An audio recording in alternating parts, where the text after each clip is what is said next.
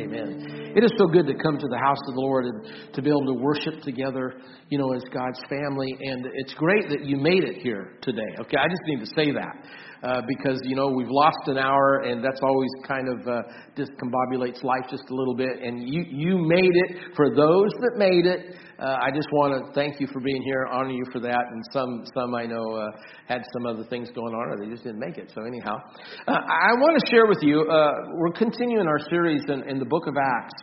And so I invite you today to go to Acts chapter 1. And we finished in verse 11 last Sunday. And so this Sunday we're going to pick up at verse 12. And we're going to go ahead and read on through verse 26. It's a lengthy passage. And so for those of you that have a little bit of ADHD like I do, I am probably a little hyperactive, and so it's tough for me when there's a kind of a long text. So bear with me, hang with me, those that have a little extra energy as we read the text. But I want to say I'm reminded as I read the passage, and I begin to kind of get excited about talking about the church. I always do. I always get excited about talking about the church. And I want to just kind of stand, and I want to say it. I want to shout it from the mountaintops, and kind of remind me of some of the things, discussions we had when I was working on a master's of biblical studies and preaching, with emphasis in preaching, and we were talking about the different styles, the different speaking styles. And there are dramatic differences between speaking styles. There is a style that's kind of like a professor. It's kind of like an administrator where, he has a lot of rich substance, but it's like the professor that is speaking. And you might say, well, man, that preacher, he's a teacher. He's a great teacher. And it sounds kind of like a professor. And then there are pastors that speak kind of like when he comes over and he visits you and he sits at your kitchen table and you give him a cup of coffee. By the way, I love coffee, so if I come over, coffee is good. I want you to know that, okay?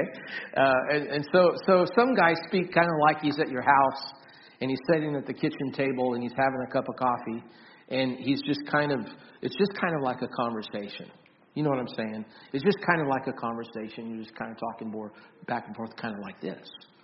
But then there's some guys that stand in the doorway. They've arrived at your home, so to speak, and they stand in the doorway and they're talking to everybody in the room.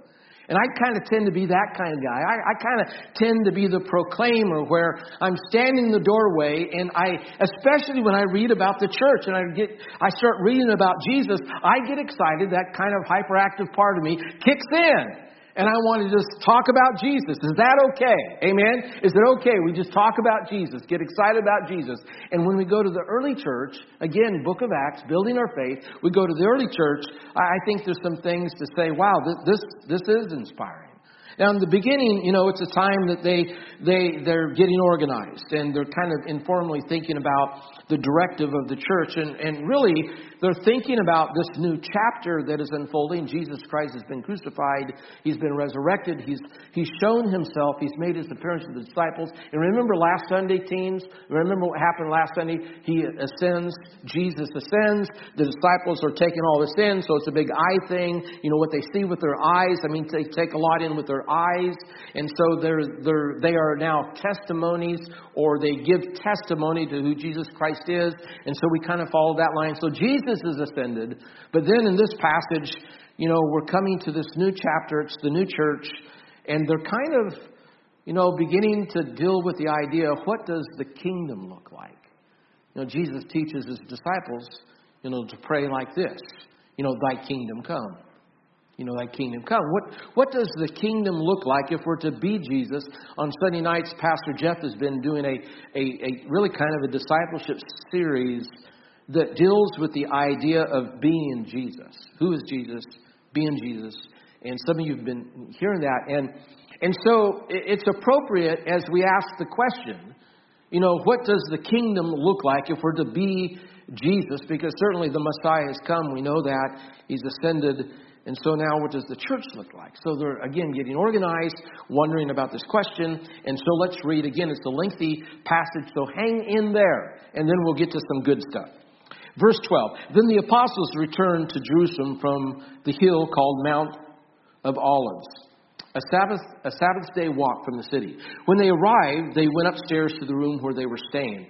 Those present were Peter, John, James, and Andrew, Philip and Thomas, Bartholomew and Matthew, James, son of Alphaeus, and Simon the Zealot, and Judas, son of James. That's 11. They all joined together constantly in prayer. Note that. They joined together constantly in prayer, along with the women and Mary, the mother of Jesus, and with his brothers. In those days, Peter stood up among the believers, a group numbering about 120, and said, "Brothers and sisters, the scripture had to be fulfilled in which the Holy Spirit spoke long ago through David concerning Judas, who served as guide for those who arrested Jesus.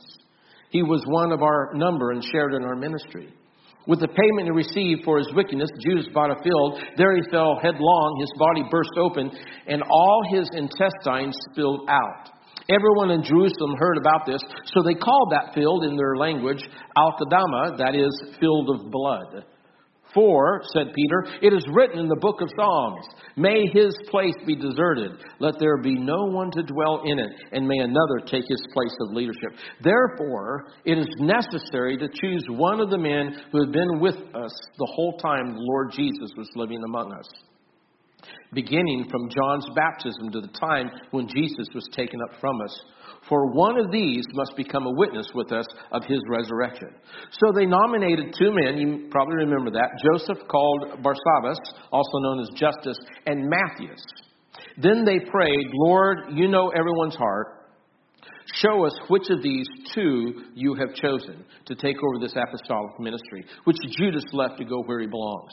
Then they cast lots, and the lot fell to Matthias, so he was added to the 11 apostles. Let us pray. Precious Father in heaven, I thank you for the word today. I pray that your anointing would be upon it as we really just, Lord, just ask ourselves, what is it that you're showing us in this New Testament church, the beginning here? I pray, Father, that you would just speak to that heart, move that heart this morning that needs to hear your word today. And I pray that you would just lift up the one that maybe is discouraged. And Father, maybe there will be something that will catch fire. Something, Lord, maybe a truth that will just kind of jump to life in that one's heart today. And I pray that you'd speak to them. And Lord, we just invite you to be here. Bless the reading of the word. We ask all these things in Jesus Christ's glorious name. Amen.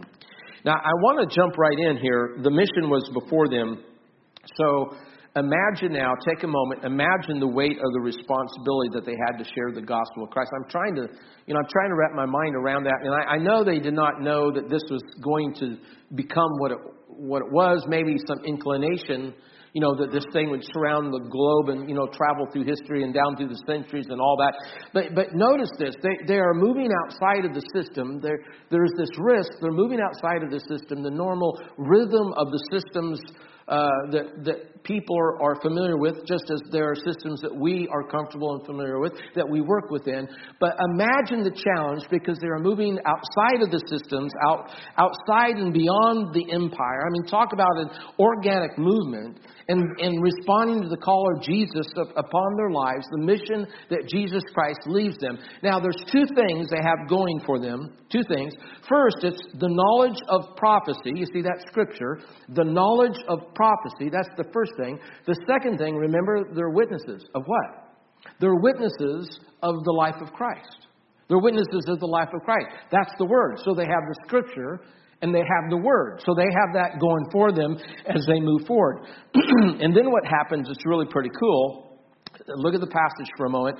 There's this leader that emerges. You remember, it's upon this rock I will build my church, that Jesus says, and he proclaims when he talks about Peter. And so Peter begins to surface here, and we see something here that maybe we've not seen before this point, which is cool. And so there's a couple things that I want to share, or two ideas. One is that Peter, as a great leader here, he addresses the elephant in the room. How many of you have been in a situation like that, where there's kind of this thing, this elephant in the room, this issue, and nobody wants to talk about it, right? There's this tension that's happening, and, okay, I don't want to be the one. No, you be the one. And we just kind of put this thing off. But man, what he does, he addresses it, and the elephant in the room is the Judas incident. And rather than condemn him, he approaches the subject with the idea that Judas does not spoil God's plan, But Judas was a part of fulfilling God's plan. I mean, he's the one that led the soldiers to Jesus, that what had to happen as Christ is crucified, the plan of God unfolds. And so he just really gives it a positive look. And it's as if he's trying to say that, look, sometimes life is not perfect. Sometimes stuff happens, right? And life's not perfect. And we ask the question, well, what do we do? I mean, how do we process through this? On Wednesday night, I was helping John Payton teach his Bible study. He has an adult Bible study on Wednesday night if you're interested. And I was teaching in this place. He came in because of the traffic and the gas leak and all that on the freeway. And you remember that. And so anyhow, so I'm filling in and I'm teaching. And what comes up is the question, I'm talking about faith actually. But then, okay, it's nice to say, have faith, just believe. Jesus said that. Don't worry, just believe. He said that to some of the people that were saying that Jairus' daughter was dead. Well, don't worry, just believe. Well, how do you do that when you've just been ran over with a dump truck? How do you do that when, man, you get hit so hard, you don't know what to do? And it's kind of a reminder here that life's not perfect and things are going to happen. And, we can respond in a few ways because the response is key here, the disciples' response. We can be immobilized by fear and do nothing. You see, that's what the disciples could have done. I mean, here's Judas, their leader, their master. Jesus is just crucified. He's been killed, and Judas is, he's let him down. And, the disciples could have said, why even try?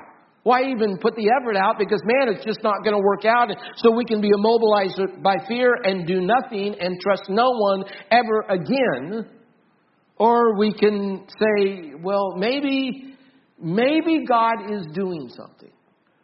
Maybe God is working in his machinations, some kind of will. Maybe we can really believe that all things work together for the good of those who love God. How many believe that this morning? Amen. And that maybe God is working through it. And we look at this passage and we see Peter kind of handling this, and he does so masterfully. And he does so in a specific way. And what he does is he's quoting Scripture. And it's interesting, he's following the same pattern that Jesus gives us when Jesus was tempted, quoting Scripture, which shows his submission to the Father, just as the disciples do here at this point. I mean, they start out right, by turning to Jerusalem, going to Jerusalem to tarry there because of the comfort that's coming. And they do that out of obedience, maybe anticipation, the Great Commission, all that. And, of course, we have that whole line of thought right there. But back to where I started at, I need to say this, if anybody can hear this, that the response is key. The response here is key. Peter shows how a Christian should respond given difficulty or given sudden change. Sudden change is happening in life, or maybe there's a difficult decision that has to be made. And it's very likely, it's very possible that there are people in the sanctuary this morning that are having to make some hard decisions. I mean, it's possible that as teenagers especially, I think this is a different landscape than the one I grew up in. You guys have hard decisions. You have challenging decisions to make, teens. And I know young adults, there's hard decisions. And so you say, well, how do you make decisions? Because here what we see, there's this disciple thing. They got to pick a new disciple. Decisions have to be made. This leader's emerging. And as he emerges, he's showing us, he's teaching us, church, how to make hard decisions. You say, well, Pastor, what's he showing us? Here it is. The first thing that he shows us that if we have a hard decision to make, now listen, if we have a hard decision to make, we go to Scripture. That's what Peter does. He quotes Scripture, again, following the example of Christ. He turns to Scripture. Look at verse 16.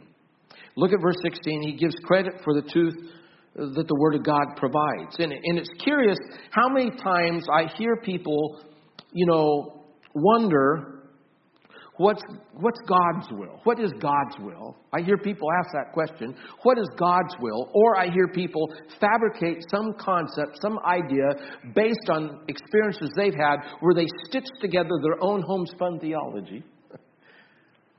And then they wonder why things go sideways. You don't want things to go sideways then you ask, what does the Scripture have to say? You want direction and to know how to make a decision. You go to the Scripture and let the Scripture make the decision. And maybe I'm kind of being annoying, but man, I'm big on Scripture. I'm big on the fact that as we move forward, that it's Scripture that we base ministry on, and Scripture that we base our teaching on, and Scripture that we base our faith upon. Amen. I mean, it's good to get back to the basics sometimes, and that's kind of what he does here for us. He says, okay, we're going to make this decision. Here's how we're making the decision. We're going to turn to Scripture. And so he quotes Scripture. That's the key. What is the second thing that he does here? What's the second thing? We look at verse 24. So they prayed together. They spent a lot of time in prayer.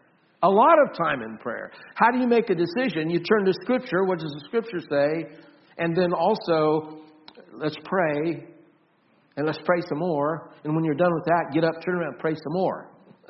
And just keep praying, because God, He wants to answer. He wants to give you direction. He wants to bless you. Prayer is a part of that blessing. I love what one person said. They said, prayer is to the soul what air is to the body. That's good, isn't it? I like that.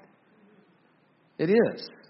So this is good spiritual leadership that Peter's giving here. And then the second movement here is, okay, so here's how to make the decision. Here's the second movement, is a decision was made. So obviously God's building our faith, watching this new baby church. And now they make a decision, and Peter helps them with this because he's the great leader, right? And maybe this is more Tony than it is Scripture, but I'm going to say it anyways. Great leaders are decision makers. How many believe that this morning? Lift your hand. Do you agree with that? Great leaders tend to be good decision makers. Amen. And they own up to the bad ones, and then they give the good ones away.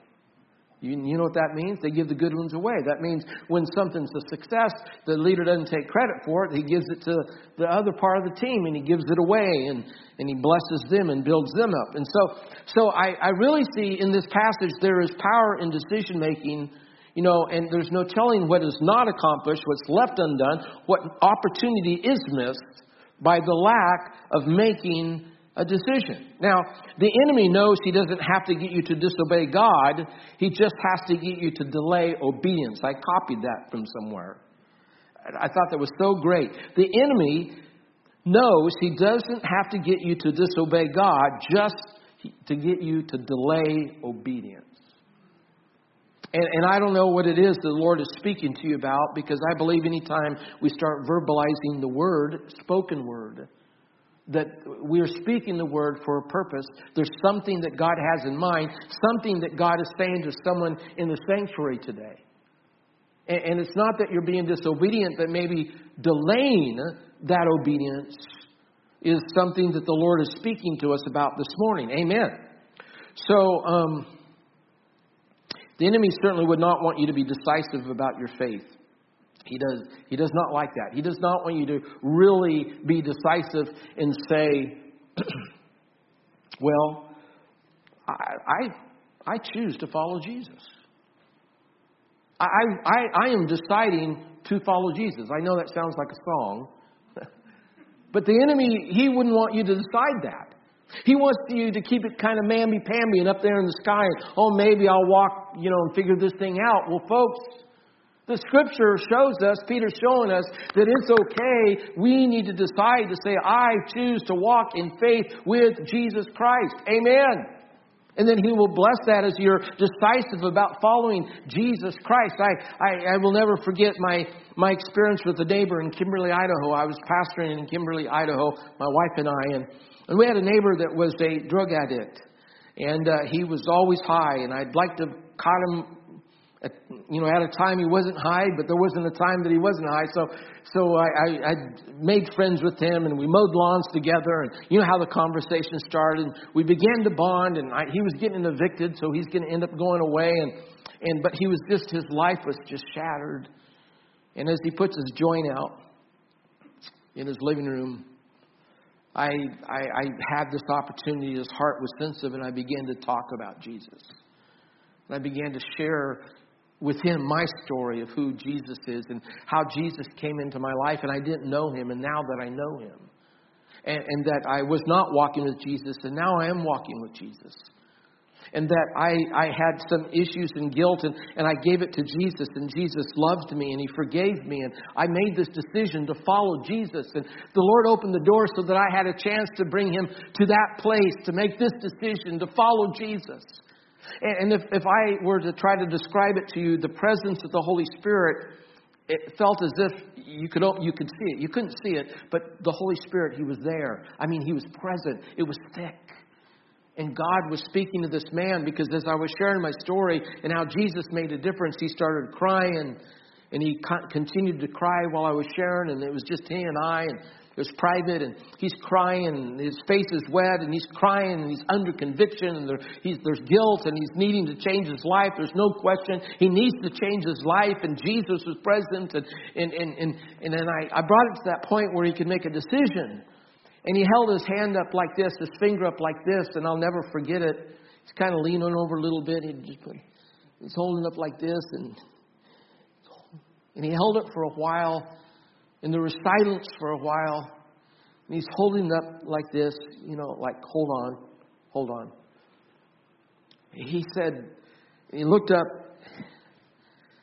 and you could tell he just had this battle going on.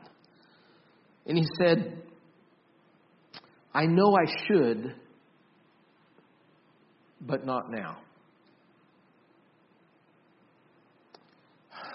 Lord. And he repeated again, I know I should. I know I should, but not now. I reminded of this quote, do not put off today what you will be sorry for tomorrow. I think the reality, he moved away, and we ended up moving to another church, and I don't know the result of that. I think the reality that clears away the fog and separates the boys from the men, so to speak, is being clear about your values. If there was like a quote to remember, here it is. I think this, I wrote this, but I want us to get it. When your values are clear to you, making decisions becomes easier. When your values are clear to you, making decisions becomes easier. I mean, really knowing what it is that you value, really knowing what it is that you care about. This is telling us something of Peter. I mean, impetuous Peter, as we look at the passage this morning, emotional Peter. I mean, he was the first to stick his foot in his mouth. I can relate to Peter because I do that. I say stuff sometimes before I think about it, and I stick my foot in my mouth, and I get, and then I have to back up. But, with Peter, he had conviction. His convictions were pure, and they were real and clearly drawn. And he was fully invested in Peter. He walks on the water. And then, of course, he begins to sink. And we see this Peter that rises as a leader here. And now he's being, of course, led by the Lord, I believe, in helping the church begin to launch in this baby state. And it's like he's trying to bring us to a place, even as we are reading the Word today, a place where a decision is being made. And the invitation is that we make a decision and we make a stand for Christ. And sometimes I know that's risky. I know it's not PC. I know it may not be popular to say, I believe in this, and this is what the Scripture says. I know that. And I know we may be shunned in some ways, but man, He's challenging us right here to stand for Jesus Christ. And I understand that sometimes the hardest decisions in life is to know which bridges to cross and which bridges to burn. And, we kind of, we wrestle with that sometimes because we think that we have to continue to, help, people and be friends with people, and we're a new believer ourselves. But, for you to be successful, sometimes you got to burn some old bridges so that you can grow in Christ and be discipled yourself, so you can get strong enough. Then one day you can build those bridges and share Jesus. I don't know what the scenario is for you, but sometimes the hardest decisions in life is to know which bridges to cross, which to burn. And the Holy Spirit will lead you. Sometimes you cross bridges that you cannot easily uncross, like maybe a marriage. or maybe a commitment that you've made, or maybe you've signed a contract or something's happened and, you're just scratching your head. You're thinking, why in the world have I done this? Have you ever done that before? You've committed to something or you've gotten involved in something and you're thinking, man, I probably shouldn't have done this. It's hard to back up because you made this decision several years ago, about 10 years ago, just to add a little levity to our situation here. I thought I was going to become eco-friendly. And that's not normally in my wheelhouse, but I was going to become eco-friendly and make less of a carbon footprint. And so I decided to buy an electric push lawnmower. Now listen, okay, this is before they had the nice plug-in battery pack, and you can push it. This is a time when they were still very kind of new, a newer time, and all of them had an extension cord. And you had to plug the thing in, and then you had to kind of guide the extension cord. Man, it was a pain. I cut that cord like 9 different times. I mean, that cord is just wrapped in black tape. Oh, in fact, I threw the cord away because it wouldn't work anymore. I bought another cord, and I cut that cord up about 6 times. I mean, the thing was terrible. You know what's the worst part about it, Tracy, is that the thing would not die. I'm thinking, okay, I'll wear this out. Because the gas lawnmowers, and for you girls, any girls mow the lawn? Any girl? Okay, so the gas lawnmowers, they'll wear out in 5 years. This stinking electric lawnmower, this push Black & Decker, cheap, lawnmower, it wouldn't die. I mean, it cut up the cords, it kept on going. 9 years into it, it's still running. And I'm, oh my. So I accidentally left it behind my son's truck. And my other son was trimming the lawn and thought he needed to move the truck. And so he jumps in, gets my other son's keys, and he moves the truck. He runs over the lawnmower. The plastic top of the Black & Decker lawnmower is cracked. I'm thinking, hallelujah, the lawnmower's dead. Guess what? This thing still runs like a top. I couldn't believe it. And so we left it at the house in Florida in the garage. Maybe the renters will use it or throw it away or something. But anyhow, the thing just wouldn't die. And I wanted to get out of this relationship, so I moved to California. That worked. Rented a house. I have no lawn to mow. But anyhow, sometimes we cross the bridge. We're just trying to figure out, how do we undo this? How do we undo this? And it's possible that there are some things that need to be undone. Maybe there's some things that the Lord is saying, okay, you need to back up on this because it's not in my will. And that's up to you and what the Lord is speaking to you about. But be careful about our decisions here and listen to the Holy Spirit. And then the next movement of the passage here is, you remember what happens is they cast lots, which is kind of a very visual thing because in my research I learned that the lots are like, they at times were sticks with markings. They were little thin kind of squared off sticks with markings on the sides, or they were rocks with markings on them. And so you can imagine the atmosphere as they're kneeling down, and I imagine they're kneeling down, and I can imagine the tension in the air because, a decision is being made, and so these two guys are being voted on. I don't know if you've ever been voted on. I'm a pastor. I get voted on, okay? At least by the church board, and it's kind of, there's some pressure. And there's some tension a little bit when you go through that. And so these guys are getting voted on, and I can imagine that everybody's kneeling, and you can hear the clickety-click of the sticks as they're being tossed, and maybe the dust. You can smell the dust, and maybe the people that are pressing in and watching the stones, maybe whatever they were casting lots. And, of course, we read the passage here, and we see the results of the casting of lots. Now, the Bible does not condemn this, but if we think about it, they no longer cast lots after Pentecost. So the idea is that after the day of Pentecost, there's no need to cast lots to figure out what God wants to do, because now the Comforter has come, the Holy Spirit's arrived, and it's the Holy Spirit that speaks to us now. Not the lots, not the dice. But now that we have the Holy Spirit speaks to us, and so you can imagine, what's happening here. It's a very big deal. And in the atmosphere of this passage in the text, you see human elements. Obviously, again, the tension, maybe the sweat, maybe the excitement, the emotion of the response as they roll and cast the lots. Maybe it's 2 out of 3 or something like that. And you can imagine the voices, oh, or yeah. I mean, whatever the emotion response. Then the spiritual dynamics here. So you could almost say this was a 3-dimensional reality. But maybe the challenging part of it was the human element part. Because the human element part was the judgment part, the judgmental part of it. You know, that they got picked and I didn't. You follow what I'm saying? Oh, they got chosen and I didn't. And I think this is where we connect. I think this is where we connect. Because we all want to be accepted. We all want to be accepted by our peers, right? We all want to be accepted by the group. We all want to be accepted by maybe our job or, you know, the atmosphere of the job. We want approval. We want approval. Sometimes we're voted on. We want approval. And so we can all relate in this scenario as we come to this passage, because I believe it's really pointing us into one direction and one place, and that is the message of Jesus Christ. Because, you see, the idea was that Pentecost was coming. Pentecost was coming. Amen. And the people, this ragtag little team, would explode with power. Why? Because the Spirit would come upon them and they would have the power then to communicate the primary message. And the primary message was not a lot of the stuff that we're talking about here. The primary message was Jesus Christ. It's the Jesus Christ message, and that someone has voted on you. And see, the world needs to hear that. You see, the people outside of the church, outside of the sanctuary, people in the streets, people in your schools, people at the workplace, they need to know that somebody has voted on them. And that somebody that has voted on them is Jesus Christ.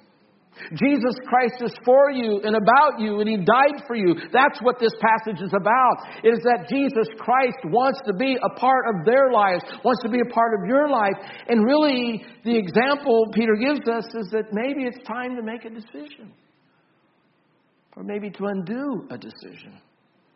To hear God's voice, to hear the voice of our Savior, you know, as He says, I'm about you and I'm for you. And I invite you to make this decision in faith to say, I want to walk in faith with Jesus Christ. And I'll never forget when God gave me that chance to discover for myself that Jesus was my biggest fan. Jesus is Tony Miller's biggest fan. And Jesus is your biggest fan. And He loves you and He wants to be a part of your life. And, you know, again, I believe the enemy would love for you to just kind of keep it all kind of mystical, but you see, it's simple. Jesus loves you. He wants to be a part of your life. Decide to say, I choose to walk with Jesus. Amen.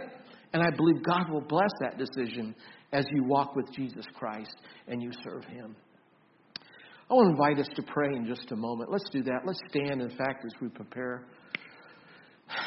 In a couple of weeks, we're going to have a corporate communion, and I just want us to begin to think about that. A couple of weeks, we're going to have a corporate communion where you'll come and receive the element. That's in 2 weeks. And receive the element and take it back to your seats. And we'll instruct you and we'll take it together as a corporate body. Because I think it's important that we see and we participate in the Holy Sacrament as one. Because there's something special in the idea that we are community. We are a community that is one in Jesus Christ. And as we understand that oneness, we participate in Holy Communion that way, we're reminded of the strength and power that we have as we work together for the glory and the cause of Christ. Amen. And then after that, we may have a response sometimes. We may not. I mean, it just depends on what the theme of the service is. And we're going to let that really move us and direct us as far as what we're going to do, so we're not in a rut. We want to be obedient to the Holy Spirit as the Holy Spirit leads us. But today we have some servers. Won't you come and help us? And I want to invite us just to make a decision for Christ. Make a decision. Maybe it's kind of been vague in your mind, and you're hearing maybe for the first time, I need to choose to walk with Jesus. I want to invite you to let communion be that for you, that you're coming to receive the sacrament of representation of Jesus Christ's broken body and His shed blood. And that those that take this with the remission of sins, this means you repent of your sin. And you say, Jesus, forgive me, and I want you to come into my life. And you receive life everlasting by this act. So today, as we take it, it's decision-making time. Pastor Kelly, she called me and she said, Pastor, what's Sunday about? And I said it's about making a decision. Making a decision. Maybe it's a decision to reverse something because you're not in God's will. A decision to just be obedient to God. But I believe that maybe this is a groundbreaking moment for somebody. And we can just take this communion to the glory of God and just make this decision. What is it? Are you choosing Jesus? Is some other decision? But let's worship as we participate in this Holy Communion. I'm going to pray a blessing on it. Father in heaven, I thank you for our opportunity today to just receive the sacrament. I thank you, Lord, that you give us many ways to respond, and we have different places to respond here in our response stations. But Lord, in this holy sacrament, I pray that you would just anoint it as we receive the body and the blood of Christ, that you be lifted and glorified as we do. We ask all these things in Jesus Christ's name. Amen.